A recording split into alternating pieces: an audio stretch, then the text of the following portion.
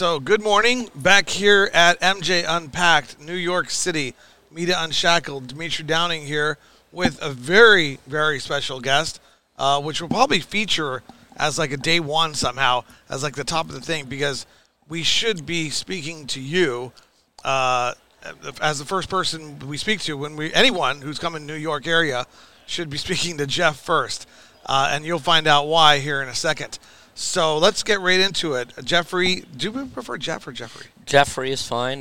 There's another Jeff here in New York City who's the head of the Latino Cannabis Industry Association, so we've agreed he'll be Jeff and I'll be Jeffrey, and that way when we're together we'll know who each other are. Yeah, and you are the expert in New York cannabis, and so we could talk about so many different things. But let's first talk about you, who you are, Sure. where you came from, and how you ended up to, where you're at today. So let's start with are you native New Yorker? So I'm actually not a native New Yorker. My father was born in the Bronx, lived right near the Jerome Park Reservoir for the first 16 years of his life, 43 to 59. And then his family moved to Florida, and then he joined the military. So I was kind of everywhere. I was born in San Francisco and was all over the place.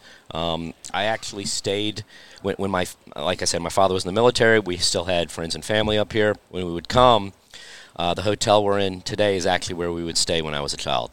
So I stayed here, when I was 8 or 9 and 10. And, to be here this many years later at a cannabis show, I mean, it's crazy. It is crazy. And so you're a lawyer as well. That's your correct. College education, how did that all come about? Yeah, so, let's even start a little bit earlier with cannabis, because cannabis for me actually started in high school. Pre-18. As I like to say, I've been getting high since Reagan. I was actually at an event here in New York recently where I introduced myself, did my spiel, and said, hey, I've been getting high since Reagan. Another gentleman came up to me and goes, Eisenhower, just like that. And I was like, oh, man, dude, you've got me so far gone. So that was unbelievable. Yeah. No, really incredible. It must be like 98 or something. So I started, like I said, been getting high since Reagan. Started in high school. Actually, one of my favorite stories from high school, I went to a place called the North Carolina School of Science and Math in Durham, North Carolina, and they're going to hate me now for saying that and now telling the story. That's a residential high school where you had juniors and seniors in high school there. And after I graduated, I went back for my juniors. So when you're a senior, you would call the people that are younger your juniors. Right. And so I went back to my juniors' graduation. And the head dude of the school, headmaster, whatever, I don't remember what his title was, came up to me and he goes, Jeffrey, you're the reason for all the problems on campus, all the kids getting high and all this stuff. And if you come back again, I'll have you arrested. And it's just an amazing turn that this is my, right after I graduated high school to now come full circle and be an attorney here and helping businesses do this is just crazy. Where'd you go to college? Went to college, University of North Carolina, Chapel Hill. And you consumed smoke during college? Oh, bigly. And you passed and everything was okay? Well, I mean, so one of those stigmas we like to break. I got to my, it had nothing to do with the cannabis. I just had no direction, really. Yeah. I probably should not have gone to college. Yes. Right out of high school. Yes. I think we do a lot of people a disservice. Wow, that really blew up somewhere. Yeah, no, so we're broadcast out we're there. We're now broadcasting? Okay, so yeah. I think we do people a disservice in this country by forcing them to go straight out of high school. We have this college industrial complex, and we don't have to get into that, but I was certainly not ready to go to college. Right. But yeah, I followed the Dead the first summer between my freshman and sophomore year. Actually had about 30 hits of acid here outside the Meadowlands. Nice. When we got pulled over by the state troopers. Dixon, who was driving the microbus we were in, did not let them search the vehicle. I might not even be here today if Dixon had let them search the vehicle at that time. Dixon said, "No, man, we got to drive to D.C." Was Dixon an attorney or just a friend? We were 19. It was the summer of 89. That's right, summer of 89. Okay. So I was just turned 19. 1789. There you go. For those of you that are Deadheads, that tour was the tour where the Dead shut down JFK. It was the last show ever at JFK Stadium in Philadelphia. The Dead played there. I think the Stones were supposed to play next, and they did an inspection before the Stones played, and they said, no, this isn't happening, and they tore down the stadium. So it's a very legendary show for that, just because literally the Dead shut down a major stadium in the United States after that. And then where'd you go to law school? Carolina as well. Carolina. No trouble getting into law school. Apparently not. I did manage to cram the 3-year program into 4 years. Yes, I like to point out these stigmas because I'm the guy in college at Boston University thinking that the potheads were something was wrong with them. Well, there may have been something wrong with it, but somehow we did still graduate and get on with life. So. After law school, I'm a C student, I'll be honest. Everybody else is getting A's. That was in the 90s. 2010, 11, 12, 13, 14, when I started my advocacy in cannabis and start to communicate how it's a medical substance, a therapeutic substance, how recreation is therapy, all this kind of stuff.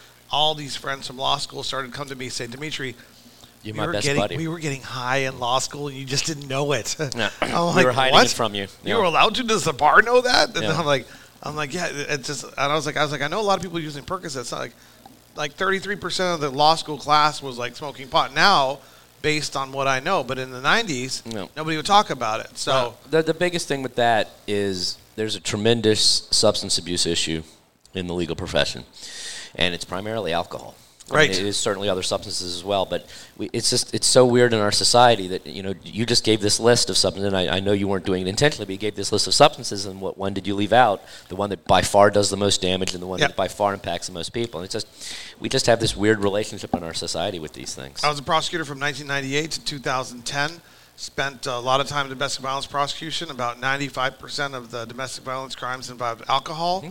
We used to call alcohol the king of Budweiser, the king of homicides, because they have about 38% of the market share in Arizona, and at 38% of the crime scenes there was Budweiser.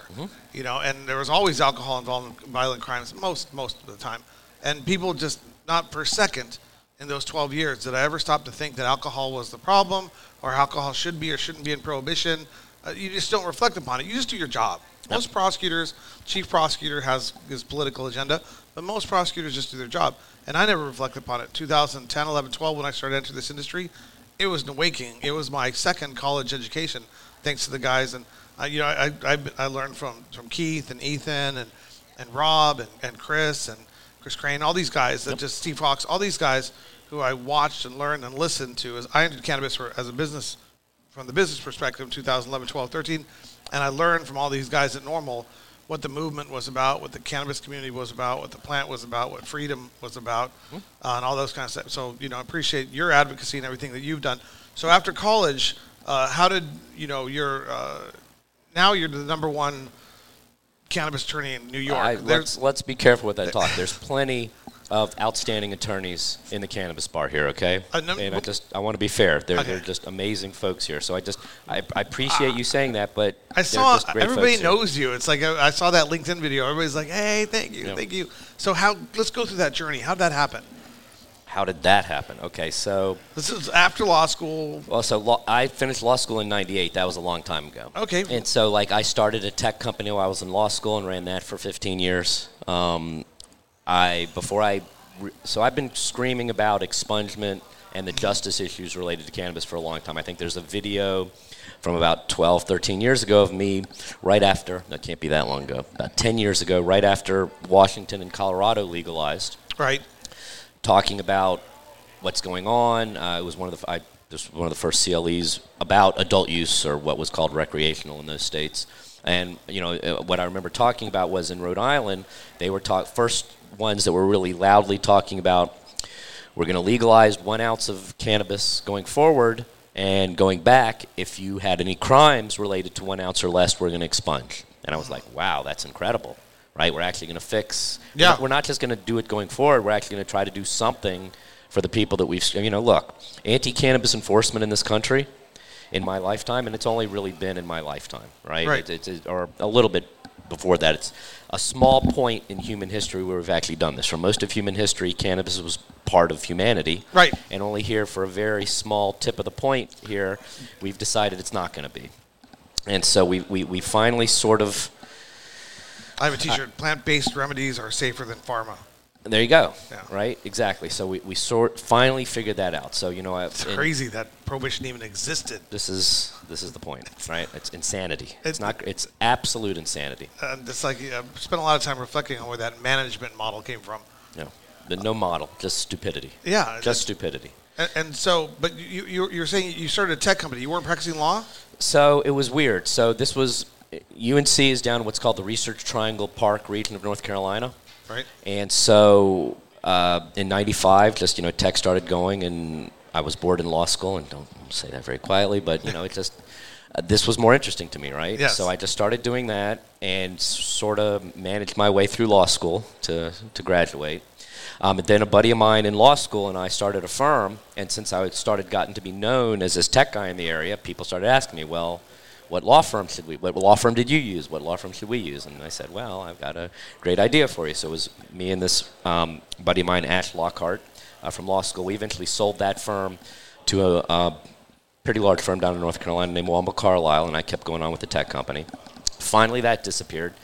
Did a few other tech-related companies, and then I ended up in a hot dog company, and that was a great story. So if you live in New York City, before COVID, you probably remember there was about 6 bright yellow Nathan's Famous hot dog carts all over the city. Yeah, okay. And so I was a principal in that business. Nice. And whatever you think I know about cannabis in New York, I knew more about mobile vending. So actually, very interestingly, you may remember earlier last year, there was a period where they started busting all of the trucks and the wagons, the mobile things. And on LinkedIn, there were discussions about it, and people were like, oh, this is it. This is the big anti-cannabis enforcement. And I came in and said, no, maybe they're going to do anti-cannabis enforcement about this, but really this is about them not having vending permits. Right. Because I knew the industry and how it worked. And it was just kind of funny because a lot of people then came out and said, you don't know what you're talking about and this and that. And I was like, folks, come on. It's just, I want to be respectful here, but like, whatever you think I know about cannabis, I really know a lot about mobile vending. And the reason why they're busting these guys is because literally you cannot vend anything on the streets of New York if you don't have a mobile vending permit. It's very easy. It's completely illegal. And so I don't have to worry about if you have cannabis. You can be selling whatever the heck you want. It can be legal. Doesn't matter. You don't have a vending permit. I shut you down and off you go. Did any of them end up getting their permits? Well, no, you can't. So here's the thing. The mobile vending permits to be on the sidewalks or in the street, so you got the carts on the sidewalks and the trucks in the street, that is only for food. Right. So you can't get a permit to sell anything else there. Right? Okay. Number one. Period. You couldn't be selling T-shirts from one of the carts on the sidewalk. Trucks, yeah. Correct. So you can only get that for food, and technically cannabis isn't a food, and it's illegal anyway, so they would never give anybody a permit. It's just, so none of these carts or trucks could ever get a permit. You can infuse hot dogs. Still illegal, right? Well, I mean, yeah, but I mean, you could do you're right, so then at least it would be food. They may try it. They may try it. Still would be illegal, though, and the health department, and they love busting folks for doing stuff that it's not good from the cart, so that's exactly what they did, and that's how they shut all those ones down. Crazy. So it was hot dog carts, and then COVID came. COVID destroyed that company. And then, I mean, again, I've been into cannabis since Reagan, and obviously was very interested in the justice issues for a long time. Right. But then finally, so New York had this very tortured path to legalization, right? Okay. So people Let's think... go with months and like what month to what year. So there's I like to do things chronologically. Okay. So we're doing post-COVID. Right. So it really started pre-COVID. So what it came into is, okay, so you had the wave election in 2018, right? Mm-hmm. Trump comes in 2016. We get to the 2018 election. The Democrats are very energized. People think New York is a very liberal state. Okay. And New York City is. And New York City is about half the state, right? But the rest of the state is not very liberal. And in fact, for most of my lifetime, the Republican Party has controlled the Senate in the legislature. Okay. So you would never, and New York is not one of the states where the citizenry can do referenda, right? So in Colorado and Washington, the way they got it legalized is the people signed signatures, the ballot initiative, and then they voted. In New York, you can't do that. Everything. Right. The legislature can say, we're going to let the people vote. They can set up a referendum. But the people cannot initiate it. It's a process, right? Correct.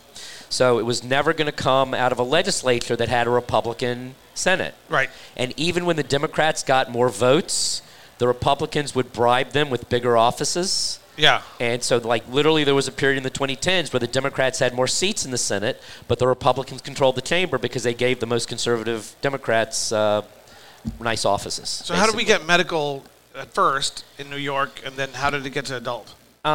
So medical tends to play well on both sides of the aisle. When I'm as you know, I'm from. It was legislative or referendum.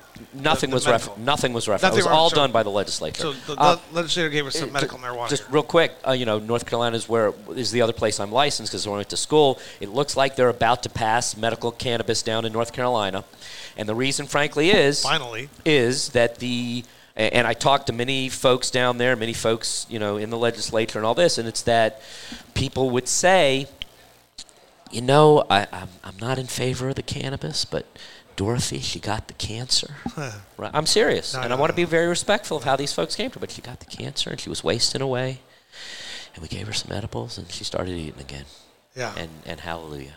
Yeah, I wasn't laughing at the situation. I was laughing at your voice. I understand, but this is literally this was the person that I was talking. I want to do it. And it was like, and it was like hallelujah. Yeah, I hate it that it took that to help you understand what this can do for people, but it did, and so there you go. So same type of path is happening there. Medical always comes first like that, and it's usually, if it's a more conservative state, it's once folks get older and they see people that are sick, and they then see firsthand the impact it can have. So medical happened.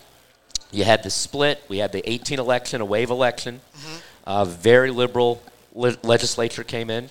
Cuomo obviously was more of a conservative Democrat. Right. Not a big fan of cannabis to start with. He got primaried by Cynthia Nixon, who you may recall was Miranda from Sex and the City. Very competent politician, very smart woman. Did a great job primarying him and pushing him left. And he said, okay, I guess I have to do something about cannabis now. He then fought with the legislature for 3 years, from 18 to 21, because he wanted what I guess we'll call the MSO bill, the business bill, if you will, and the legislature wanted the more social equity bill, right? Ultimately, the bill that we got. Okay. And what happened then, they fought for several years over this. We had COVID. We then got to 21, and I don't know if you remember in early 21, that was kind of the depths of Cuomo's Me Too problems. Right. And so the legislature just said, okay, now's the time, we're going to pass this, and Cuomo, if you want to try to veto it, go ahead. Okay. He didn't, so it passed. What month in 2021 was that? March. Okay, so March 2021. March 31st, 2021. Right. We just had the 2-year anniversary of MRTA or MRTA, however you want to say it. Okay. However, the first thing the bill required was for the governor to appoint the Cannabis Control Board, Tremaine Wright and her peers. And Cuomo just didn't do it. So we went from March 31st until September, when he left office, with no Cannabis Control Board. Okay. So nothing could happen. Okay. Literally nothing could happen. Yeah. Zero could. The state could not proceed because you have to have the board to proceed. So he finally left office in September of 21. Nobody sued during that time? I'm sorry? Nobody sued during that time? I don't know if anybody did, but whatever. I mean, who cares, yeah. right? I mean, September. It would have taken him a year to go through the process. So it didn't matter. So finally, Cuomo was forced from office. Right. Hochul comes in, and one of the first things she does is appoint the board. Right, so whatever else you think, she clearly is a friend of cannabis, right? Right. She may not be a consumer. I bet she isn't. I would love to smoke. I offered to smoke Tremaine Wright out at a meeting. I'm happy to smoke anybody out that wants to, but it is great that she at least gets what it can mean for the state and what it means for people, and that she's not doing anything. And not only is she not doing things to block it, literally she came into office, and the first thing she did in September 21, October 21, whatever it was, I think it was September, was appoint the board, and off we go. So the board is appointed, and then so that's September, October, and then I get to November. Okay. And the hot dog company is out. I'm doing some tech consulting. The world has changed. I've been doing some consulting, helping people set up remote software development teams and stuff I've done before. And then I just I look and I say, okay, it's on. Right, New York has finally done it. It's on, and that's a line of mine. People, I was at an event a couple weeks ago, and literally the name tag they had for me was "It's on," so it was pretty funny. November 2021. That's right. And so I get on the phone with my mom, and I say, I'm not going to go back to the tech, and I'm not going to try to do any of the other stuff I've done before. Mom, the two constants in my life since 1988 have been you and cannabis. Yes. Oh, that's nice. Right? Yeah. I'm going to do this. I'm going to take a run at it. And my goal is, in the first year of doing it, that is 22, I will get invited to speak at one event. That was my goal. I think you beat that goal a few times. So that was it. That was November 21, and it was funny. I literally got my first clients the next week. So a couple of gentlemen that are going to apply for a delivery license. We won't mention their names yet, because they don't want to do it yet until they're out. But found me. I wrote an article, I think, on I Love the Upper West Side or one of those blog websites. They saw that, and they hired me 2 or 3 weeks after I had told my mom this. And then I go to a wedding with my whole family. And people are like, what are you up to? And it's like, wow, I can actually say I'm a cannabis attorney because I actually have clients that have hired me to be a cannabis attorney. So it's just really neat. And I've never been shy about this. I'm not a shrinking violet. I'm not a shy guy. So, I'm there at this event with all my family talking about this, and it just sort of builds up.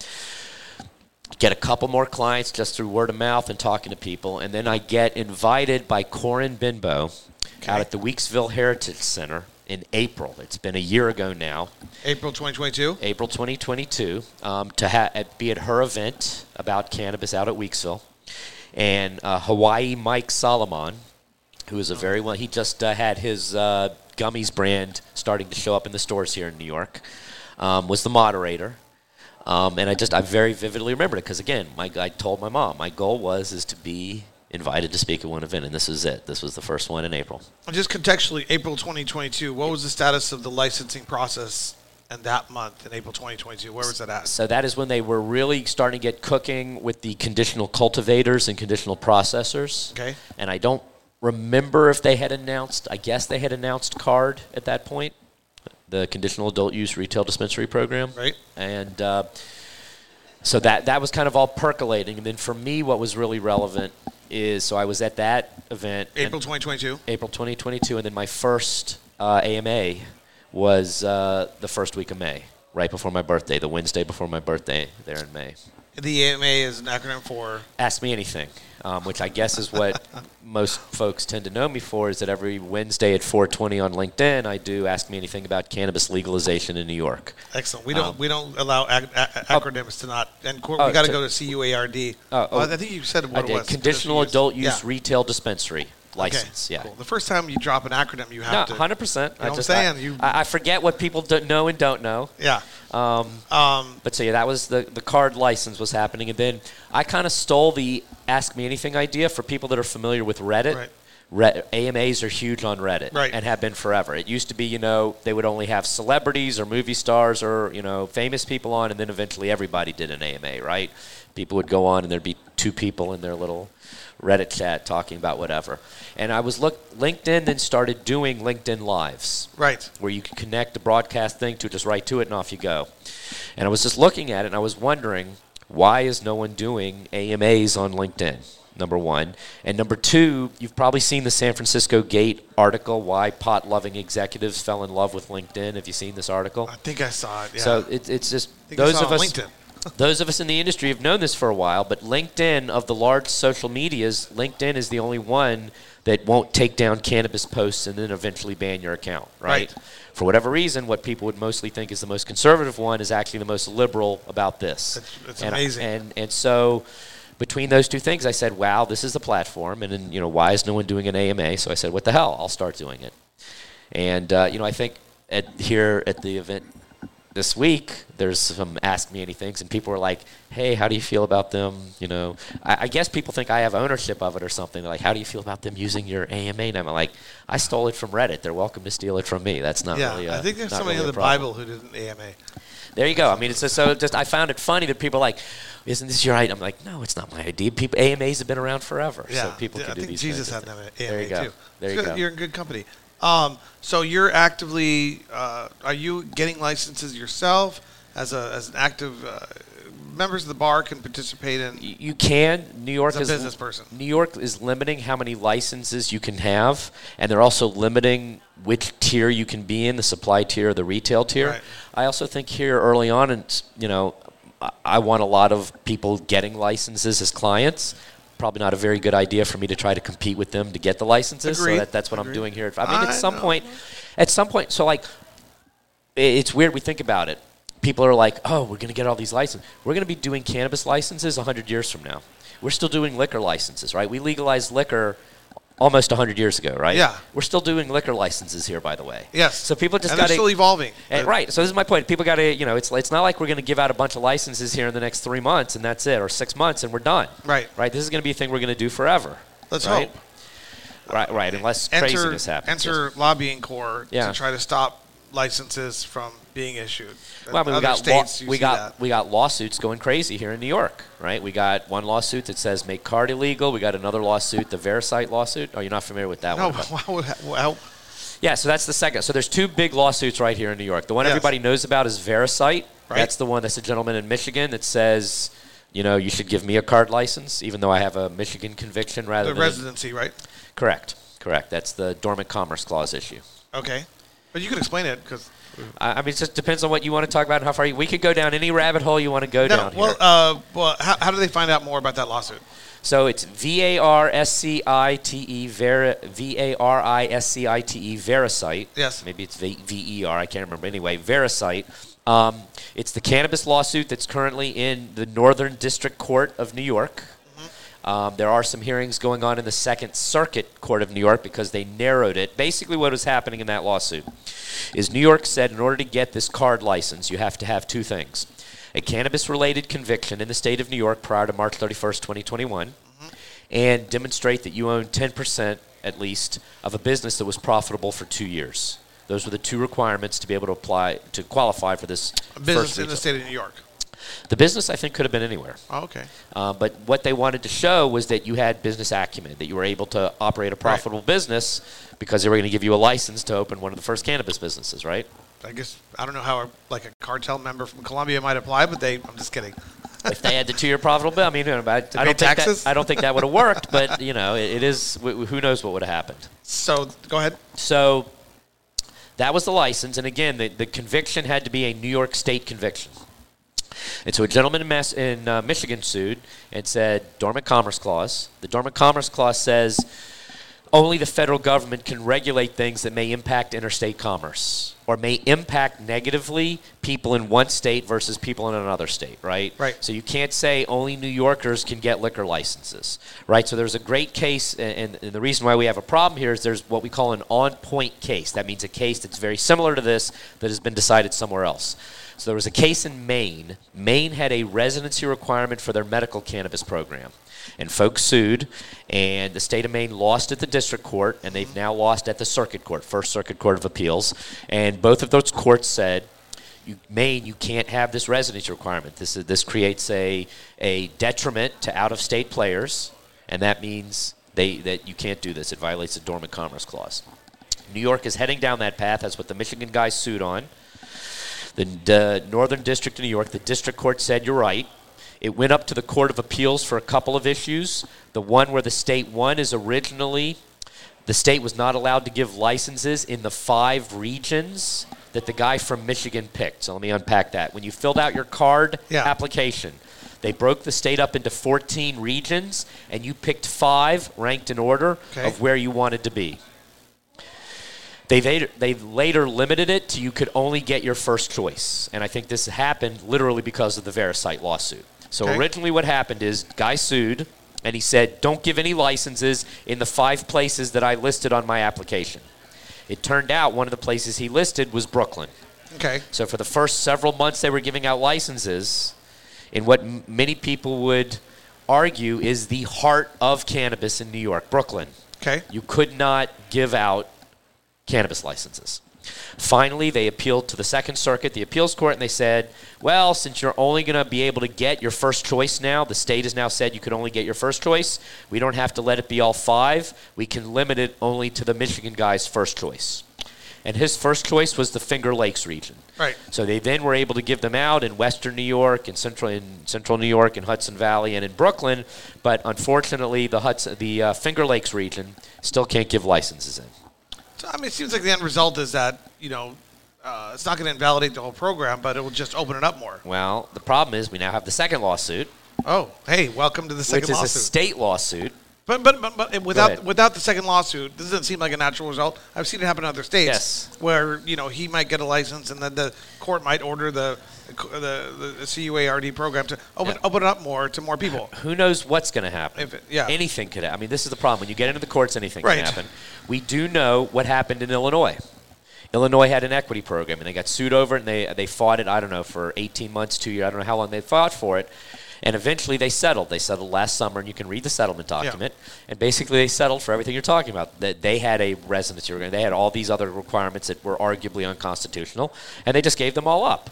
So they are where they could have been 18 months earlier if they had just given those things up. And I get it's good sometimes to fight for things, but sometimes you have to realize you're just going to be where you're going to be anyway. It's just you're going to delay where you're going to be 18 months. If right? nobody did that, then if nobody filed the lawsuit, then nothing would change. So had to happen. I guess that's right. I mean, but the second lawsuit, the second lawsuit problem is that's now a state lawsuit. Okay. And that is being filed by what we call here the ROs in New York. They got the medical cannabis folks. So the medical cannabis folks at some point are going to be allowed to have 3. RO stands for regulator. Stands for registered organization. Okay.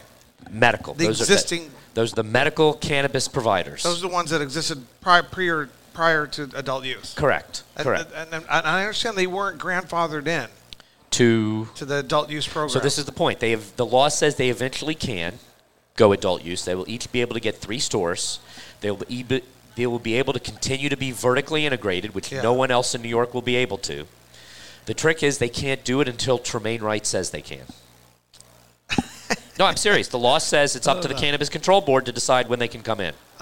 And it's up to them to set what the requirements are. And right now it sounds like it's going to be a $20 or $30 million fee for them each to come in. My first thought on that is if you're one of those RO holders, is that you need to go back and evaluate your strategic decisions as to who you hired as your lobbyists and lawyers back when you were pushing your interests in the adult use New York cannabis program, and fire them or ask for a refund on all your money. Well, so it's kind of a joke, though. But you see what I'm saying? I mean, so your point is well taken. I do think they were fighting against a wave that they could not have surmounted. If the Cuomo bill had, remember we talked about how there was the Cuomo bill versus the legislature bill? If the Cuomo bill had won, the ROs would have been much happier. But that's where they made the strategic mistake. They shouldn't have been so greedy as to try to control. They should have said, okay, we get a feeling for what's happening in New York. Just include us in this wave that you're pushing. So they could have ridden it in on the back of what was inevitable, where these lawyers and lobbyists and these thinking from the greed-oriented control mindset said, let's try to go for more. And you see what I'm saying? It's that kind of thing. I just remind people, I totally don't be so fucking greedy. Yeah. And that's what happened. So, whoever was advising you back, those RO people must be like, what the hell, I mean, your point is very well taken. And they ask themselves who's to blame. They're to blame. Correct. Because we've met the enemy and they are us. Right. Yes. Right. And you probably paid a lot of money for it. Yeah. For the privilege. For the privilege of being to fucked. Not get what you want. That's right. So that's the second lawsuit. Where's that one at? So that's up in Albany. I think the first hearing in that one is in June. Yeah. The trick is that lawsuit is a little weird because it literally is asking to invalidate card. There's some arguable language, and I was talking with some folks high up at OCM about this, and they have some interesting theories about what they're going to argue, what obviously the AG is going to argue when they do that. You know how many licenses have been issued under card? 165 so far, and they say they're going to go up to 300 at the meeting on May 11th, which is coming up here in a couple weeks. Go ahead. You can't undo. So that's the thing. It's much harder to take back a license that's been issued than to stop one that hasn't been given. Right. Taking one back that's been issued is what we called irreparable harm. Right. And that way you just make my clients millionaires without having to make them do all the work. Do you represent some card guys? I got 7 card folks right now. Have you jumped into the lawsuit? No, I'm not interested in it. Well, no, the lawsuit is to get rid of card. Well, I know, but but you guys have interest. If they decide that. Yeah, no, so again. Which they won't. Well, they do, they don't. I think they're going to be done giving out the licenses here in the next meeting or two. Right. It's going to take them a year to wade through this new lawsuit.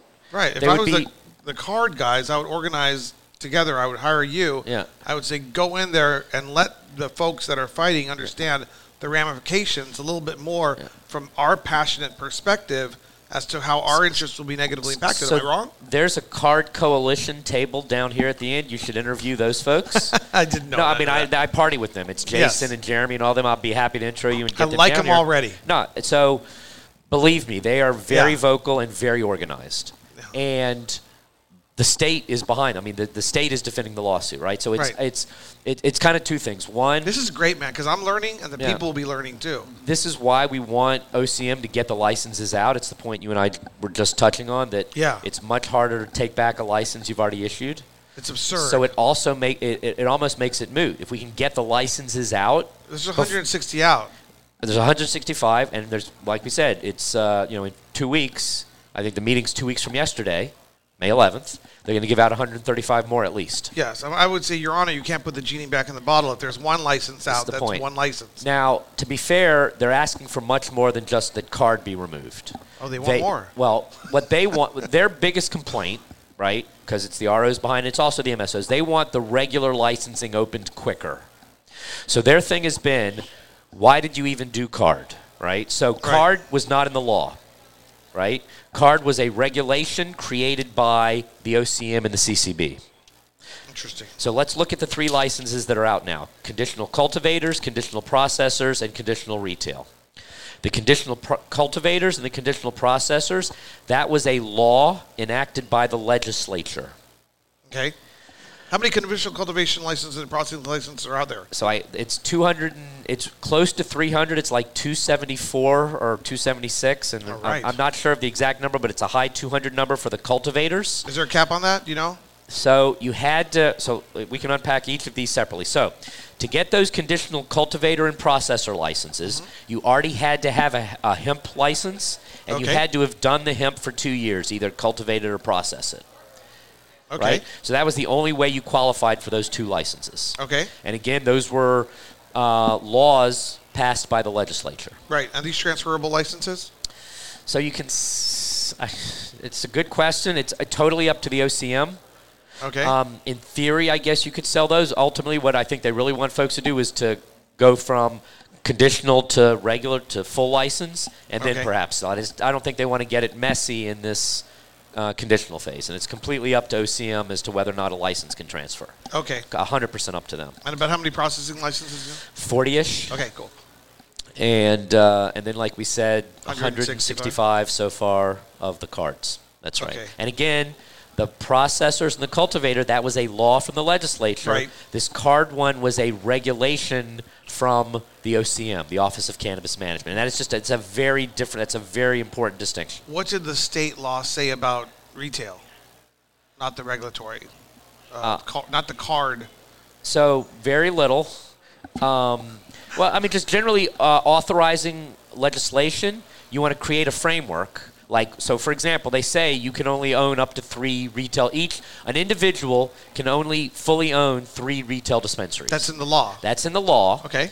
But then in regulation is like everything else. Like, they've expanded it to say, we're actually going to have what we call a passive investor tier. Nice. So if you're under 20%, you can own that amount in an unlimited number of dispensaries. Right. But if you're over 20% or over, 3. You gotta love governance. So the statutory creation for the retail is very limited.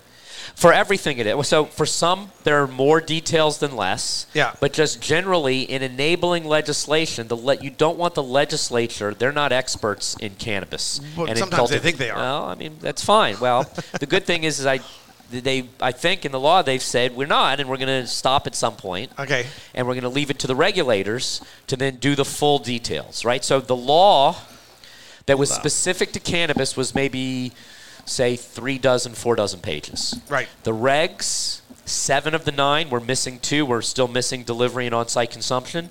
But the other 7 is 282 pages. Right? I get it. Yes. So, but that's how it works. You want an enabling law that sets out a framework, and then you get your regulator to come in and really go to town. I absolutely agree with you. So this lawsuit filed by, we call them MSOs. But ROs, MSOs, several other groups. I think that there's several groups there. So again, there's 2 things that they want. Go ahead. Do we know who owns these ROs? Yes. They're very public? Yes. They're just large companies that have operations all over the country. Okay. Generally. There's a few smaller ones, and I don't want to name them because I don't remember exactly which ones are in the lawsuit and which ones aren't, so I don't want to I'm curious. Somebody can Google ROs who own, Yeah, medical providers that are suing the state of New York to invalidate card. There's your Google search, right? And I'm learning that people are learning, and they give us a framework so that people can learn more. This is perfect. Yeah. So what's going to happen with this lawsuit?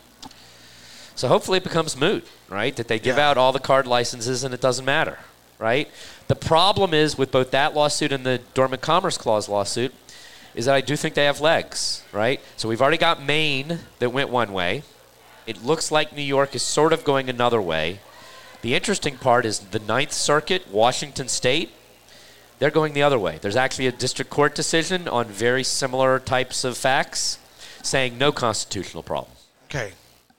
And what happens when circuit court disagrees? Supreme Court, that's right. So maybe we'll get our first cannabis case in the Supreme Court, and it'll be ruling over whether or not these residency requirements are allowed.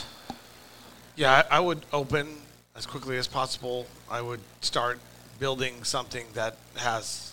So is there a lawyer representing them? I mean, there's a coalition. Representing who? The CUARD, the retail. The coalition. So I mean, there's. What do they call it? Interjection. What do they call that when intervene? When you party intervenes. Like you do an amicus brief or something like that. I mean, there's no intervention to be. So like, look. Well, if somebody's asking that your business gets invalidated, and your license and your investments get removed as a result of that lawsuit, you have an interest in that lawsuit, and you can intervene as a party of interest. So yes. I mean, I haven't practiced law in 12 years. No, everything you're saying is true. There's a process. So everything you're saying is true. So it's kind of on two folds here. Number one, the state is very actively fighting this case, right? And they got the narrowing of. Hold on, I mean you're giving me that they're incompetent and they can't do anything, but that's not true. They narrowed. Go ahead. You went through prohibition. Do you trust the government? It's not a matter of that. It's just a matter of so I trust people based on what they do, not what they say. Okay. And in Verisight, we had 5 regions enjoined. Right. And now it's 1 region enjoined. Okay. So they actually did what they were supposed to. They should have done it quicker and soon. I mean, right? But they did it.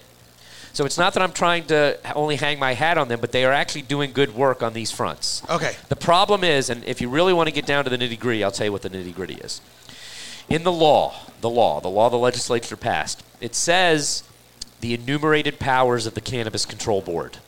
Right. And it says that they can open new licenses and they can do all these types of open new application periods and all these things. The problem is that there's one clause that says, however, the first retail dispensary license application period must be open to everyone at the same time. Everyone means everyone. Doesn't it? Right, but you can't put the genie back in the bottle, so open it up for the ROs. I'm with you. So that's what they're suing. That's what they want. Yeah. I don't think they actually want card destroyed. They just want in. Right. And I think what they're saying is the law said you're supposed to open applications and give people licenses and eventually let us, the ROs, have licenses, right? Right. Instead, remember what we said, and this is where it's so important. Conditional cultivator, conditional processor were the law from the legislature. Right. Card was a regulation from the regulator. And they're saying you didn't have the authority to do that, and especially not to open it up as a retail license to other people, not everybody. Or to a set group of people, not everybody. I would have my lawyer in there fighting for my rights. 100%. 100%. And saying, Your Honor, they might have made a mistake, but we don't give a damn. We have interests. I got it. And again, I want to be, so it's not ripe yet. I would go to the ROs and I would say, we will get on your side and say, we'll open it up to you as well. And we will advocate for your position. Well, or so we'll hold make on. You look like assholes. Hold on. So I literally would threaten them. The ROs want that. It's not clear to me that there's a big groundswell. So, there's clearly not a groundswell from the state to let them in, or they would have let them in already. Right. And the theory on the state is they don't want these larger entities to play until the little smaller entities have had a chance at least to get a toehold in the market. Whether or not they will. Right? But where's that 3 thing? Is that statutory or is that regulatory? I'm sorry, 3 thing. The 3 thing where they can only have 3 dispensaries. That's statutory. Well, so they get in, they can have 3. Who cares? Yeah, but if you let every one of them get in, and I'm just telling you what the state. If Subway can only have 3 Subways, I got it, but I talked to the state. Well, so here's the problem: they get also to be vertically integrated. That's the magic piece here. So they get to eat every piece of the value chain, right? Number one, and they get to look at what's happening at retail. So you get to adjust what you're doing upstream to what's happening downstream. It's very powerful in this industry to be vertically integrated. You know this, right? So here's what I know. Go ahead. If I'm doing business in New York, you're my lawyer. I love that. Okay? I love that. That is unequivocally clear. And, we could go on for days talking about this stuff. I have gone on for days, but we want to let somebody else talk, and we want to let you do something else. And we got a network. You got a network and stuff. And the point of this podcast is to demonstrate who's who in knowledge. And I think we've clearly let people know a little about who you are and the extensiveness and your depth of knowledge. So let's jump off from the lawsuits real quickly. Right. And let's focus on what are you interested in? Obviously, clients, people looking to invest, do business in New York. No, I love to party. No. You have no. If you want to come to New York and party, Yeah, no. I was at 420. I was smoking everybody out in front of the hotel. Yeah. Smoke's on me. I haven't slept since yesterday. Been partying all night. No, seriously. We were over at the Dream Hotel last night partying, right? I mean, that's what we do. I've been getting high since Reagan. Right. You haven't slept since Reagan. I have slept since Reagan, just not since yesterday. But I love meeting people, yes. right? No, I love awesome. hanging out with people. What else do I love doing? I love getting people out of jail, which is a great thing we're doing in this industry, right? We're cleaning up everybody's record. We haven't even mentioned that yet today, right? And this is actually you don't have anything to apologize for. I didn't bring it up either. Most of our audience is business oriented. I got it, but it's important for them to hear this as well, because Absolutely. This is the most important thing that came out of legalization here in New York is no more arrests, no more convictions, and no more incarcerations. It's been the dumbest thing we as a society have ever done to ourselves. Agreed. We have destroyed probably $1 trillion worth of wealth in our society, not for people to look like me, but for black folks, for brown folks. Our producers. We have destroyed trillions of dollars worth of wealth. Yes. And what was the worst city on planet Earth? Chicago? For anti-cannabis enforcement New York. against black and brown folks? We're sitting in it. Yeah. And so I do want to be respectful to the business folks when they look at how New York's doing it and the way they think New York is doing it wrong or badly or why are these people getting this or that. Look, it's inappropriate to take an industry that a group of folks ran for my lifetime, decide now it's okay, now you want to make some tax dollars off of it. We destroyed their communities, and now we're going to take this industry and make it ours. Doesn't work that way, right? And we have to think about that as we proceed here. I think New York has thought about that and what they tried to do with some of these equity measures. I think there were things they could have done better. It's not that I don't think we shouldn't give licenses to folks that were convicted or the folks that are equity applicants. I think we should. Right. But what I think we really need to do is then turn around and take that money and put it into employment opportunities, to put it into community redevelopment, right? The cannabis industry is going to generate tens of thousands of plant-touching jobs in New York and hundreds of thousands of ancillary jobs. We need to do a good job of making sure that the communities that never participate in economic development in our state and in our country participate this time, especially because this has been their industry, right? This was their industry because it was an illegal industry, and this was the only opportunity they had because you destroyed their communities through the anti-cannabis enforcement you did.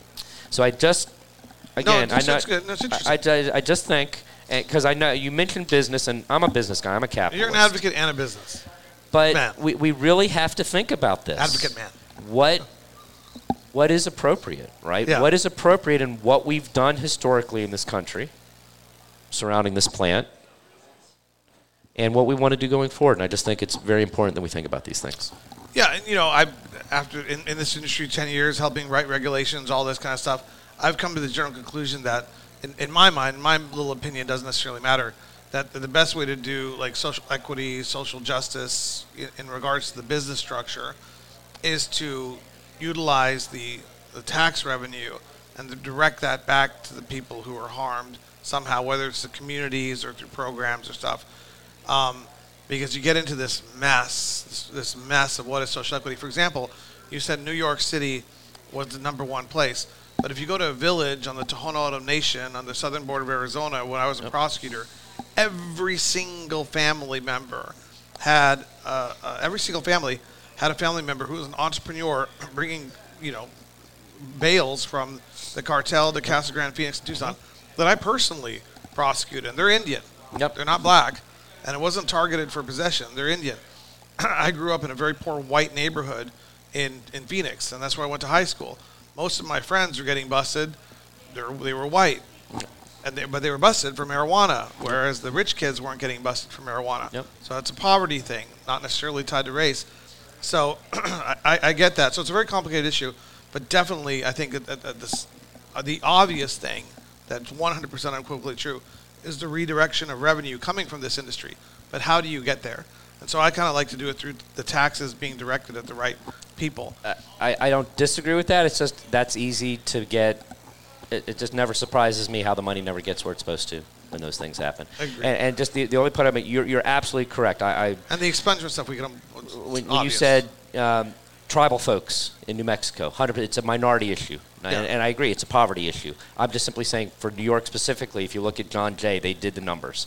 And like 12 times is more likely as a black man to have gotten arrested in the peak years. I mean, the numbers are unbelievable. Yeah. So I'm not in any way diminishing which I'm just saying specific here to New York. Yeah. And specific here to New York City where I live, this was the thing, man. This is what we did here.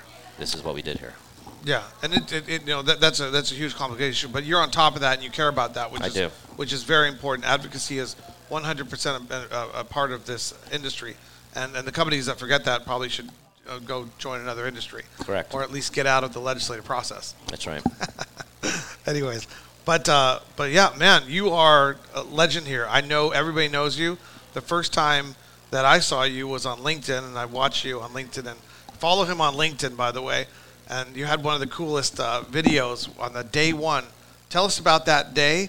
Are you talking about the Housing Works? The first sale. The first dispensary? Yeah, no, at Housing Works. Oh, it's called Housing Works. Okay, I forgot the name. Yeah, so for folks here in New York City, or I guess in New York, the way they did the first licenses, nonprofits had a shot at getting the first licenses. Right. So several nonprofits, along with the justice involved in it. So CARD could either be an individual who had a business that had been convicted or a nonprofit that had someone that had been convicted on their board or their executive team. Okay. And so a lot of the nonprofits opened first. The very first one was called Housing Works. Housing Works is a thrift store here in New York. They've got like a dozen locations. They started during the AIDS epidemic. Okay. And so that they started a thrift store to raise money for AIDS to help folks that were getting. I mean, in the 80s, no one really knew what was going on, so it was just money to support what the hell is going on here, right? Right. Because the government was not doing a very good job of it, if folks want to remember what was happening at that time. So it really came down to the community to take care of itself, and so that's what Housing Works was born out of. And so they applied for one of these cannabis licenses. They were the first one to open. It's at 8th and Broadway. Right. And the first day, the line, so if you know New York City blocks, and this is down towards the Village where it gets a little weirder, it's not quite a grid. But basically, 8th and Broadway is a corner. You then go down to Astor. The line went down to Astor Place. Right. Then up Astor Place, over into actually Astor Place, back up to 8th Street, and then back over to Broadway. It literally looped the entire city block. Yeah. And what you're referring to is I took a video starting at the door. I love that literally, video. It's like a 2-minute and 40-second video going down the whole line. I was like, Hoffman, Jeffery, Hoffman. It was good. It was a great day. It was really a lot of fun. Big energy. Yep. But I love that. And you're going to be deep in this industry for decades to come. You're a young I hope man. I live that long. That'll be great. You're young. Yeah. You're about 50. You're like my age. Yeah. We've got another 20 years in this industry. I hope I've got at least another 40 years in the industry, but we'll see what happens. That's right. Stick around for federal legalization. Well, maybe in my lifetime. It's going to happen, but think about the intellectual legal stuff. It's just it's going to be so dynamic. But man, I have learned a lot today, and I have learned most importantly that if I want to learn more, anything about New York, I should call you. That's it. You are my go-to guy now, and anyone watching this podcast, if you don't understand that this is your go-to guy in New York City for all things advocacy, from expungement, social justice, all the way over here to business. They're not necessarily a part like this. They're more like this, but this man represents both sides and understands both sides. So I would definitely reach out to him. What's the best way for people to find you? So you can get me at 420jurist.com. Yeah. Or you just find me Jeffery Hoffman on LinkedIn. That's usually the best way. I come to these conferences to learn, to meet people, to get educated, and we started Meet Unshackled so that we could share this experience with you. And Jeff, this has been one of my better ones. Appreciate that. Awesome. Thank you. Thank you for joining us. My pleasure. Sorry about that. Always have to thank our sponsors. Thank you, Cali FX. Jack Herrera, a legacy brand that's looking for a home out here in New York. If you know somebody, it's a great brand. The official Jack Herrera brand. owned by the Jack Herrera family. Tell him to get in contact with me. I know processors. He's got to do a deal with a processor if he wants his brand in the state. You know, I will actually. We're going to take care of that once we got off the record here. Pure 5. Thank you again. The #1 extraction unit that's available out there in the market is available to you. So thank you very much for joining us on Meat Unshackled.